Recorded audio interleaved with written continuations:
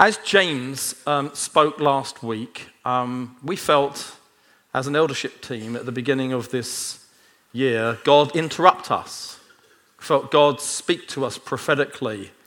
Felt God say to us, I don't want you to do what you were planning to do, but to do something different. And I think when God speaks to us like this, it's very encouraging, but also gives us real confidence to know that God is going to speak to us as a people, individually and corporately.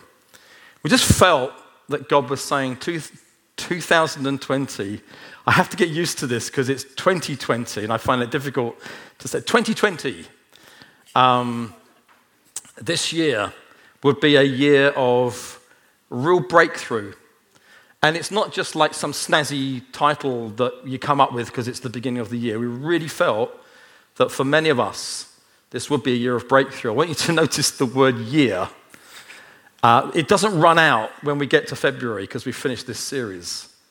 But the expectation is that many of us in May, June, July, August, September will still be seeing tremendous breakthroughs. Maybe things that now we'd like to see a breakthrough, we're not going to see it till later on in the year because part of the whole package is learning how to persevere until we see God break through in wonderful ways. Today, I'm going to preach a sermon almost entirely exactly the same as James last week. It won't be the same, I assure you, but we felt that we wanted to give you a right punch and a left one. 2 Sundays, bang, bang. And so what I want to do this morning is just to set the scene again. On what basis do any of us here today think that we could see a breakthrough of any kind? On what basis do we think we can overcome obstacles? On what basis can we stand here today and say we believe that in areas of defeat we're going to see victory happen this year? Well, I can assure you it's not on the basis of you or me. It's not on our endeavor and hard work that we could say any of those things. But it is based on the victory that we have in Jesus. Every breakthrough, every victory, every area of overcoming that any of us see this year will be purely because of what he has done for us already. So I just want to spend a few moments reminding ourselves this morning. I've entitled this, Victory is in Jesus. It's the victory that there is in Christ. And I want to start by turning to this verse in 1 John chapter 3 and verse 8. And these scriptures will come behind me, but not all of them. I have to warn the guys at the back because I've added a few more in early this morning. But 1 John 3 verse 8 says this, whoever makes a practice of sinning is of the devil, for the devil has been sinning from the beginning. The reason the Son of God appeared was to destroy the works of the devil. Now, the context of this is to do with temptation and sin. And basically, this verse is saying everybody that's ever lived has always given into temptation, which has always resulted in us sinning. The first place of victory for us is to understand that Jesus is the only man that's ever lived on this planet who never once gave in to temptation and therefore never sinned. If I am going to overcome temptation and the result of temptation being sin, it won't be through my self-effort. I can't do it. It says here, from the beginning, we've made a practice of sinning because that's the nature that we have in our very being. But then it says Jesus has come. Why has Jesus come? Well, one of the reasons is to destroy the works, the power of the devil. They say, well, Jesus has come to save us from our sins. Yes, Jesus has come to give us a relationship with God again because we were not able to be in his presence. And now through his blood on the cross, we're made holy. So we've now got a relationship with God as our Heavenly Father. Yes, Jesus came to rescue us, to redeem us, to change us. All true. But one of the things that Jesus came to do, which we don't often talk about, was to destroy something. It was to destroy the very power of the enemy. So the first picture we get of Jesus as a victor, as a winner, as an overcomer is in the way he lived his life. You see, until now, no man has overcome sin. Jesus destroys the work of the devil by simply not yielding to temptation and therefore not sinning. I want to really emphasize this morning. I think some of us think that when it comes to the cross, Jesus at that moment became the sacrifice that overcame our sin. I want you to know that before Jesus came to the cross, throughout his life, he is constantly overcoming. He is constantly living a life. It's not that at the cross suddenly he wins this victory. It's that he's been winning this victory on our behalf throughout the entirety of his life. So, for example, and you can read all about it in Matthew chapter 4, Jesus is in the wilderness, and the devil, after 40 days of prayer and fasting, comes to tempt him. I mean, many of us know this story. And the devil knew exactly the potential weak areas of Jesus. He knew potentially how he could. One of them was he was obviously going to be hungry. Therefore, why don't you turn these stones into bread? On each occasion, Jesus overcame that temptation. On each occasion, he spoke to the devil and said, "It is written, it is written, it is written." He never once gave in to the temptation, which meant that he did not sin, so he overcame that temptation. And then there's this little verse in Matthew 4 where it says, "And so the devil left him," walked away. It wasn't Jesus who was defeated, it was the devil who was defeated, because he was trying to tempt Jesus to cause him to sin. What you need to understand was it wasn't that the devil left him and never came back to him again. Every day of his life, Jesus was tempted. And every day he overcame that temptation. And every day, therefore, he lived a sinless life. It's important for us to understand. I was, as a young Christian, I used to think, well, it was easy for Jesus because he was the Son of God when it came to temptation. Of course, he could overcome. And then, of course, you realize that he became fully man. He overcame temptation just in the same way as you and I would overcome temptation. He wasn't cheating. He didn't have some secret extra boost. He faced it like you and I had to face it, and each time he did not give in. So Hebrews chapter 2 and verse 18, "For because he himself has suffered, when tempted, he is able to help those who are being tempted." Hand up if you are ever being tempted by anything. I mean, every hand needs to go up. Thank you very much. That was the correct response. Hebrews 4, verse 15. "For we do not have a high priest who is unable to sympathize with our weaknesses, but one who in every aspect has been tempted as we are, yet without sin." It's important to understand that temptation is not sin. They are two different things.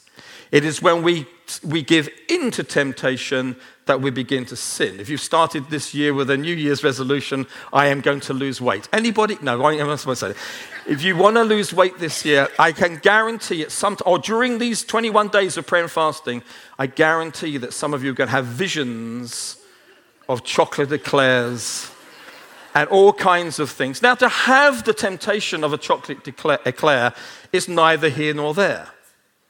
It's when you have that thought, and then a few moments later, you cross the road and go into the baker's and you order one, that you're in trouble. Temptation and sin are two different things. Jesus was tempted in every way. Now, I think this is really important. If you want victory, if you want to overcome this year, you have to understand that in every way that you are tempted, Jesus was already tempted. That's an amazing thought, isn't it? And in every moment, he overcame that temptation. He was victorious in the life that he lived. He was a winner. He was an overcomer. When it comes to the resurrection of Jesus, you've heard this before, but how come Jesus rose from the dead? Well, the Bible says the wages of sin, or the penalty, the wages of sin is death. We've just seen that Jesus never gave in to temptation, so therefore he never sinned, so he didn't have a penalty. So the answer to the penalty was death. It couldn't hold him because he had no wages. There was nothing to pay. Every day of his life, he'd overcome temptation. He'd been a winner in victory all this time. And as he approaches the cross, as I said before, and becomes this perfect sacrifice, it didn't happen the day before the cross. I want to emphasize, it's so important for some of us, in the potential weakness and the potential temptation, the potential moments on his own, every single moment he overcame. You and I, we are followers of Jesus. Do you think followers of Jesus should stay in constant defeat? Or do you think that we should start to live in the same victory that Jesus won for us? How can I know victory in this life? How can I overcome temptation and therefore not sin? Can I overcome every lie of the enemy? Can I have the power to overcome every addiction, every habit, every thought that comes my way that I know is wrong? Can I really overcome those things? The answer is yes, but it's not in your strength. The answer is yes, and yes in Jesus alone. His victory can now become your victory. If you live in his power, you also can overcome temptation, and you can also live a life that doesn't give in to sin. I think Jesus faced a real battle. It wasn't pretending. And every time he faced the battle, he won. Hallelujah. And he won so that you and I could win. He overcame so that you and I could be overcomers. And when we are followers of Jesus, we read statements like this in 1 John 4, verse 4. Little children, you are from God and have overcome them. For he who is in you is greater than he who is in the world. You have someone in you that's greater than every temptation that comes your way. You have someone in you who has the power to overcome every thought, every addiction, every habit, every hidden thing that no one else sees. He has the power to overcome them, and greater is he that's in you than all the powers that come at you in the world.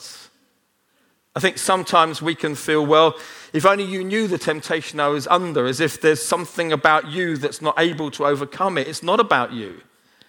There's no temptation ever experienced that others haven't experienced, that Jesus hasn't experienced, and he's won the victory. You say, well, what's all this got to do with a year of breakthrough? This has everything to do with it.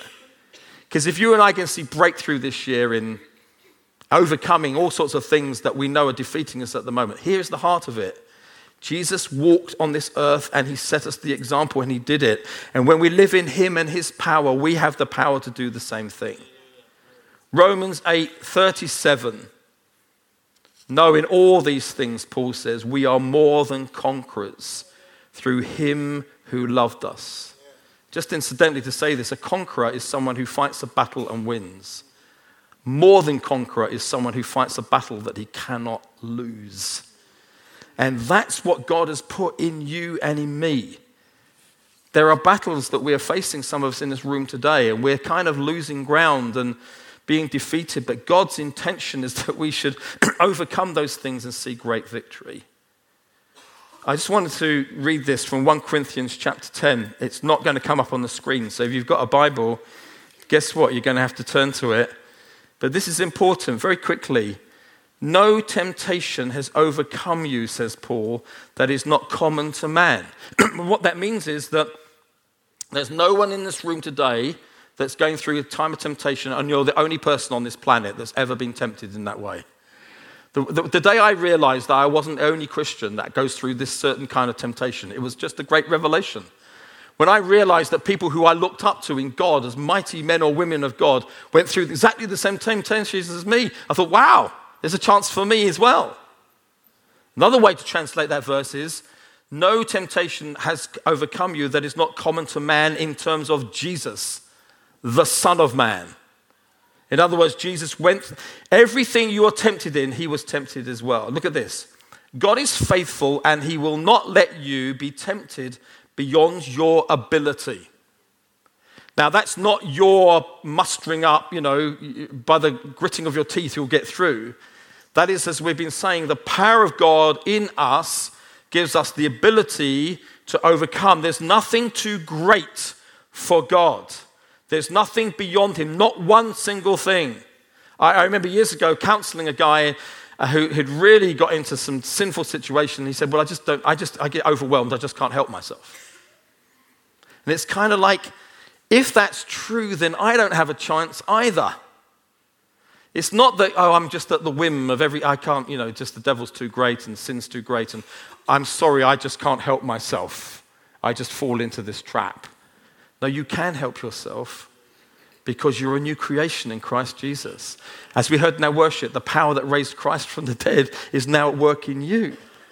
And so if you live in that power, you keep saying the same phrase, if you live in that power, which is a choice that you have to make, or you can make, then it'll begin to work its way out. Still in this verse, there's so much in this verse, but with the temptation, he will also provide the way of escape that you may be able to endure it. How true that is. How true that is in your life. A little voice tempts you. Have you noticed as a Christian, there's another voice that says, don't do this. There's your way of escape. If you then give in to the temptation, you're then defeated. Jesus was tempted and he heard the voice of God, don't do this. And he overcame, and you and I can do exactly the same. I love this verse in Galatians 2 verse 20. It's one of my favorite verses. I've been crucified with Christ. I no longer live. This big ego has been crucified. And then it goes on in this verse to say, yet the life I do live in the flesh. It's kind of like ego's died, but I'm still here. Have you noticed? So every day I choose, look at that verse, I choose to live in the power of Jesus. I choose to live by faith in the Son of God who is within me. You can be an overcomer. You can see great victories. You can be more than a conqueror. These aren't little songs we sing on Sunday mornings. This is reality for you and me. It can be your daily experience in 2020, and you can get through the whole of this year seeing victory after victory after victory because of the power that Jesus has for you. And I want to emphasize this because of the way he lived his life. Okay, so Jesus was victor every day of his life over the enemy. Then we come to his death. And the fantastic news is this: Jesus wasn't only victorious in his daily life, he was victorious when it came to his death. For the cross is not about loss. It is about gain. It is about victory and not about deceit. It's not about defeat. Can I just emphasize this to you? The cross does deal with sin in that the blood of Jesus can forgive us for our sins. But the cross also represents victory in that sin is not only forgiven, but it is eradicated. It is annihilated. When you put your faith in the blood of Jesus, not only are you forgiven, which is absolutely wonderful, you need to know that moment of repentance, your sin is wiped away. As far as the east is from the west, his transgressions have been removed from us, eradicated, finished, turned away forever. Hallelujah. Which is why we come and work with, we can't hardly believe it, can we? We've got a clean slate every time we come. Because he's forgiven, but he's also chosen to remember our sins no more. For this purpose, Christ was revealed to destroy the works of the devil. He did it in his daily life, and here at the cross, that moment of supposed defeat, he does exactly the same thing.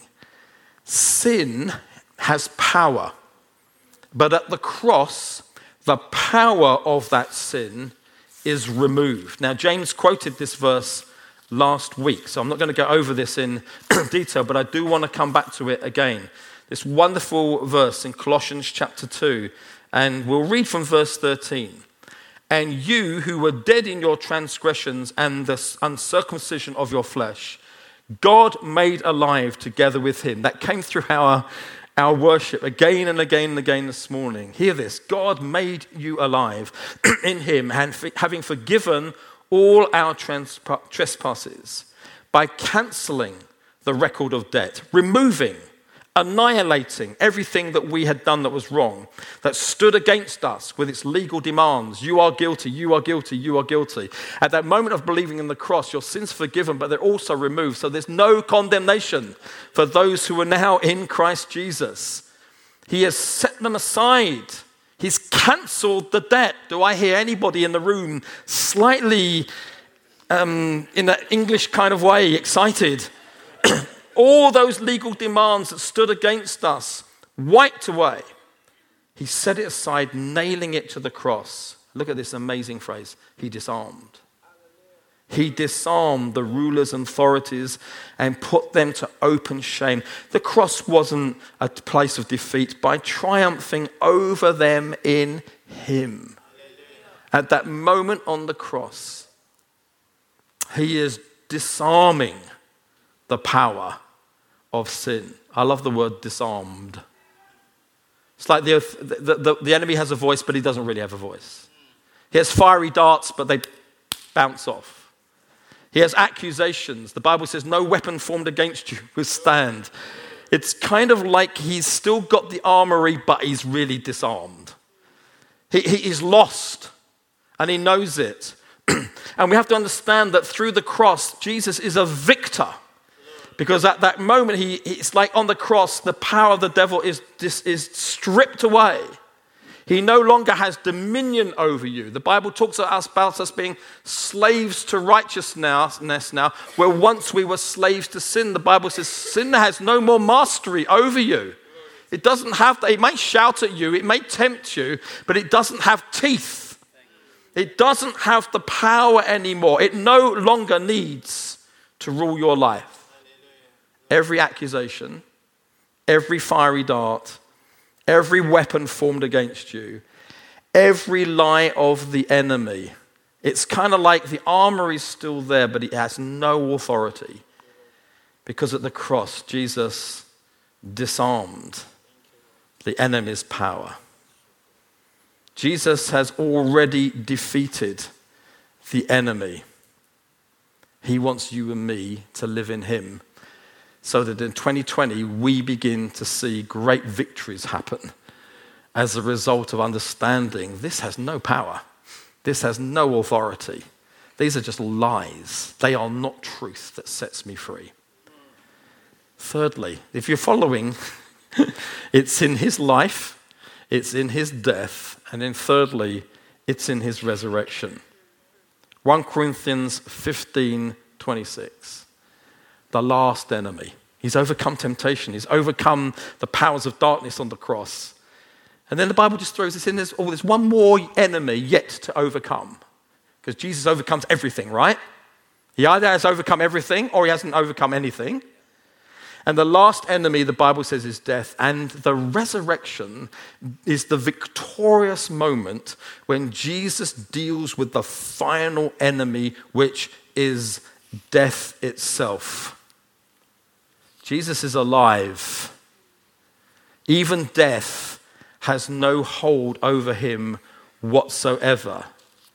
When Jesus dies on the cross and is raised 3 days later from the dead, this says to me that if he has overcome death, there is absolutely nothing left that could possibly have dominion over my life. Every issue that I'm facing, and I will face this year, there is nothing that Jesus did that did not overcome all those things, and that includes death itself. If you are a believer in Jesus this morning, when you die, you know that death will not have dominion over you. Not because of you, but because of the fact of the resurrection. This Jesus, this victor who overcome temptation, overcame the powers of darkness on the cross, now kills the last enemy of all, which is death itself, and is raised from the dead and signifies to you and me, if we believe in him, the moment we die, we shall be with him. The promise is eternal life forevermore. You will know death, but you will not taste the sting of death. We will die, but we shall agree with Scripture when it says in 1 Corinthians 15, verse 54, when the perishable puts on the imperishable and the mortal puts on immortality, then shall come to pass the saying that is written, death is swallowed up in victory. O death, where is your victory? O death, where is your sting? The sting of death is sin. We've just been talking about it. And the power of sin is the law. But thanks be to God who gives us the victory through our Lord Jesus Christ. He has won. One or two of you just woke up at that moment. He has won. You and I need to know this. And please, just in passing, we need to understand that as Christians, we need not fear death. As Christians, death is not defeat. The Bible says there comes a moment where we're swallowed up by life. This isn't life. This is cardboard. 70 years, less for some, more for others. A fleeting vapor. Real life is about to swallow you up. Because the moment you die, you go to be with him forever. And I understand if I was not a believer, why I would fear death, terrified. I mean, the philosophy of the world today is there's nothing to be frightened of because there's nothing beyond it. I don't believe people approach death like that. Because the verse in the Bible says, God has put eternity in the hearts of men. There's this kind of knowing that there's something beyond the grave. And so we have to understand that for the believer particularly, we should not fear death, for we already know that we will be with him forever. Hebrews chapter 2, verse 14, talking of Jesus again, it says of him, since therefore the children share in flesh and blood, Jesus himself likewise partook of the same things. This is why Jesus came, to live a life where he overcame temptation, to live a life that's an example to us, to take on everything that we have upon himself, to show us by example, and then that through death he might destroy the one who has the power of death, that is the devil. And look at this, and deliver all those who through fear of death were subject to lifelong slavery. You don't need to fear death anymore. If you're a believer in Jesus, the power of death, the fear of death, the slavery of the fear of what might be like. Now, one day I'm not going to be standing on this platform because I will have died. And at that moment of death, maybe one or two will, I don't know, maybe one or two will cry a little bit, but there is a sense of rejoicing because I've not been swallowed up by this chasm of death, but swallowed up by life. No fear.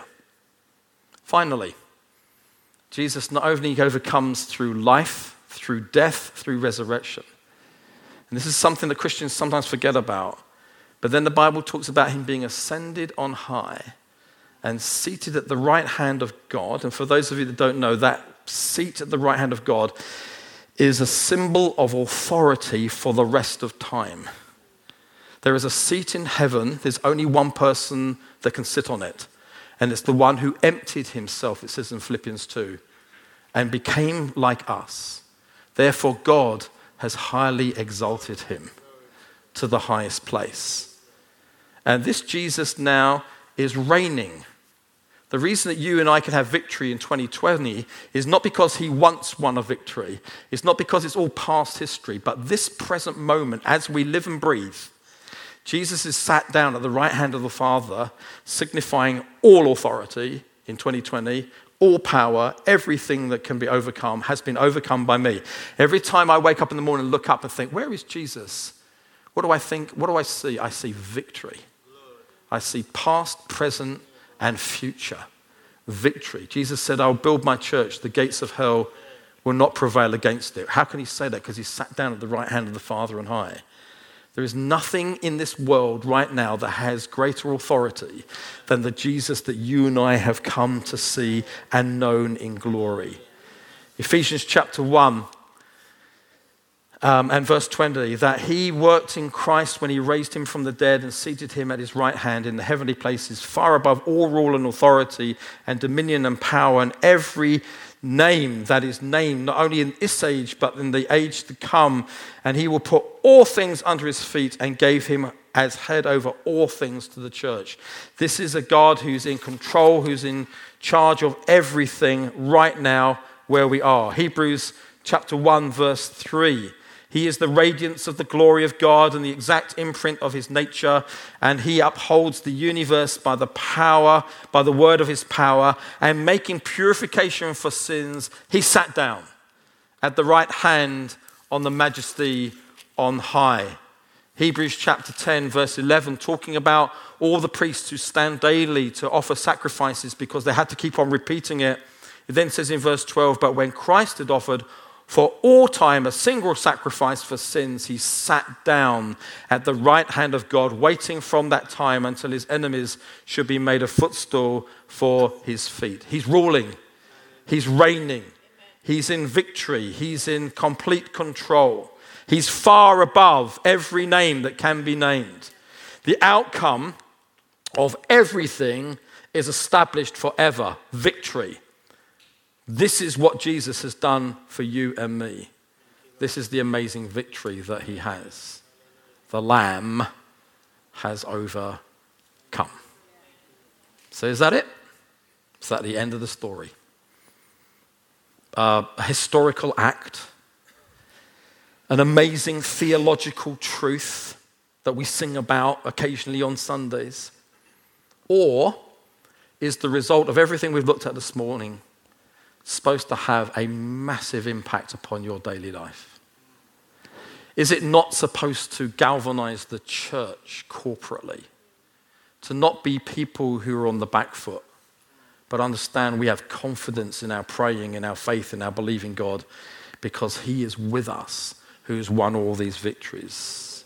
He's fighting our battles. And we need to believe that this isn't some nice theological truth that we've all heard this morning. We park over here, just like James was doing last week. And just like James did again, I want to do the same and encourage you that because of that, this is meant to be a living reality, a victory that's lived out in so many ways in every day of our life. It is God's intention that his victory should now become your victory. It is God's intention that he will give you all that you and I need to continue the victory that he's won for us. The basis of our breakthrough, overcoming, seeing amazing things happen individually and corporately 2020 will all be because of this amazing victory that he's won and because he's alive and he wants us to live in this victory today. We need to understand that we cannot do these things in our own strength, but that we can do all things through Christ who strengthens us. He's alive. He wants to fill you, as we heard this morning worship, with the power of his Holy Spirit.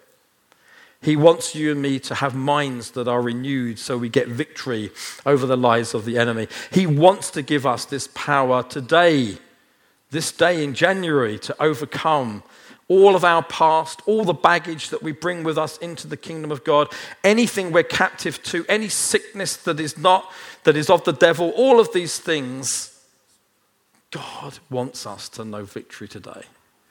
See, if God is for us, who can be against us? What name? What power? What authority? There isn't any, because he's disarmed all those powers already. I want to close with this, just two real quick practical things. And I'm not going to spend time on this because we're going to hopefully be looking at this over the next few weeks. It's the joy of doing this series, and during the prayer and fasting, we need to come back to these things again and again. But two things quickly in passing that I hope we'll mention throughout the year, actually. The first is this: we still have an enemy that we need to overcome.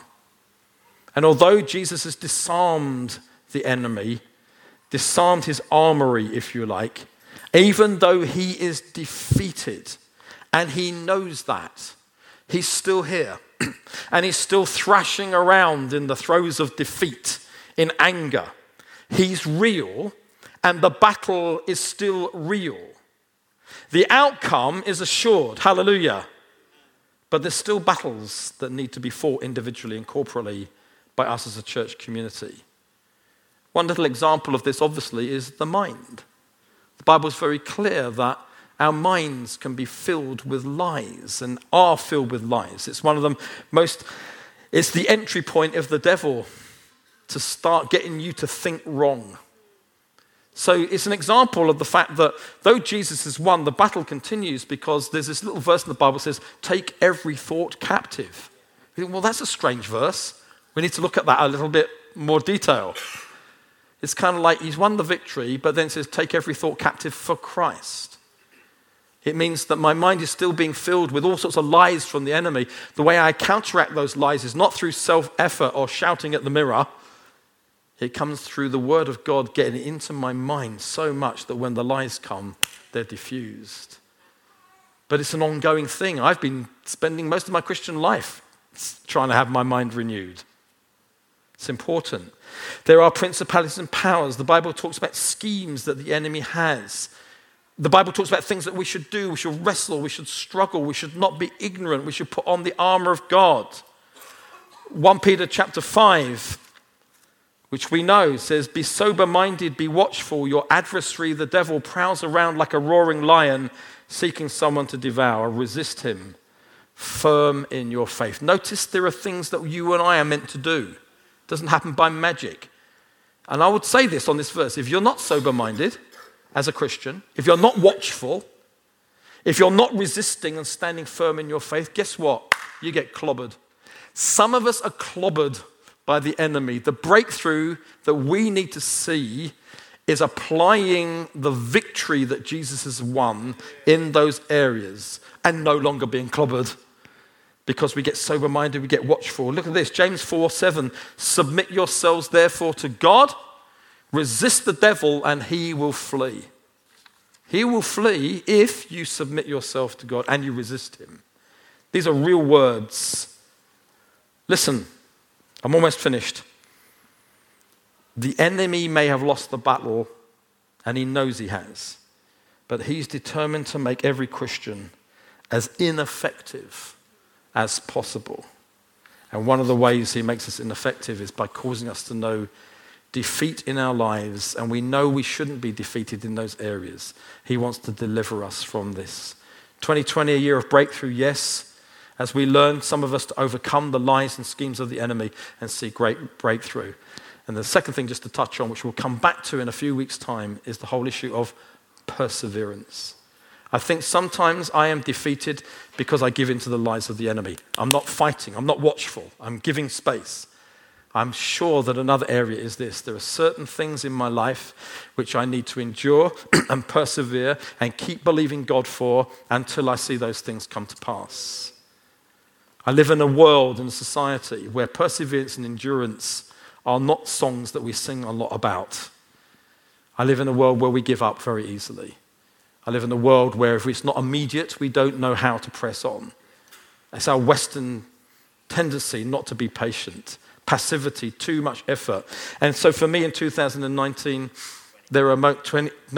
in 2019, the last year that's just gone, thank you so much, but 2019 comes before 2020. So in 2019, for me was a year where sometimes I felt I really did endure well.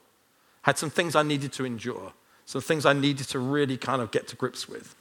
And there are other moments when I just was a bit pathetic, to be honest. I just gave up. I just stopped praying. I just thought I couldn't be bothered. I felt so sorry for myself. I just gave in. Guess what? Nothing happened as a result of that either. So for 2020, for me and people like me, there's a bit of action that needs to come. We need to pray, we need to fast, we need to have faith, and we need to refuse to give up. It says in Isaiah 62, can you just stick this up for me, please, if it comes. Anyway, Isaiah 62, have a go. Hello, bonjour, cher Ketu, Jin Cheryl, first time here? It says that God has put watchmen on his walls. And it says that these watchmen are praying throughout 2020, if you like. And it's just this lovely little phrase. It says, and we will give ourselves no rest. And we will give God no rest. Until, that's a phrase we need to come back to again, until we see the breakthrough. that God is going to bring. Let's stand to our feet. If you're someone here today that's not a Christian, I want to just say to you that if you know in your life you are facing things that are constantly causing you to be defeated and you can't break free from the power of things, we want to introduce you today to the one person, Jesus, who can bring you great victory in all areas of your life. And if you are a believer here today, please, my plea for you on the basis of the victory that Jesus has won, that you do not settle for anything less than victory in your life. Don't give up. Don't accommodate things. It's time to pray and exercise faith and fight battles for the glory of God.